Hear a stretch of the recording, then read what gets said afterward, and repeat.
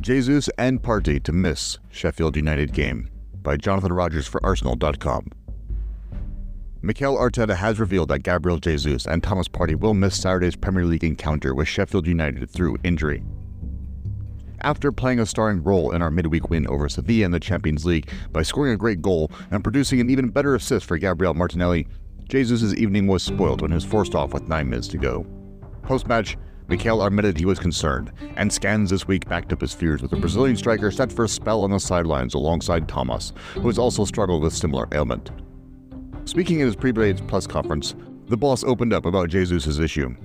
The scan shows that there is a muscle injury, and we might lose him for a few weeks again. With Gabby, I cannot give you any time frame because he always surprises us, but there is something there. He felt it in a really awkward action, and it's true he's had quite a lot of load in the last few weeks with the national team and then playing those games, which he hasn't done in a long time. That's really bad news for us. Mikel has a few options to replace Gabby, with Eddie Nketiah coming off the bench in Spain for the striker, while Kai Havertz could also be pushed into the role.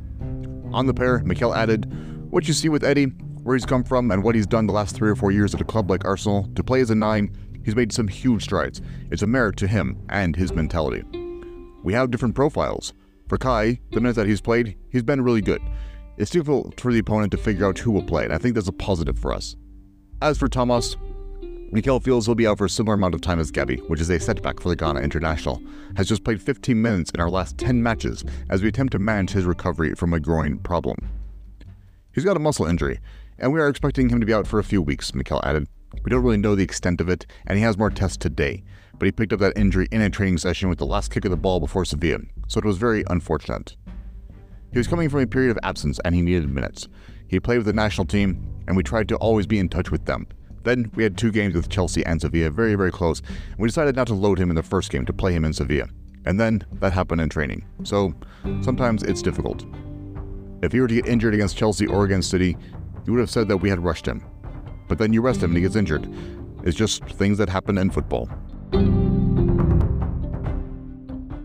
This has been a recording by Arsenal Audible. All credit goes to the original authors. Thank you for listening.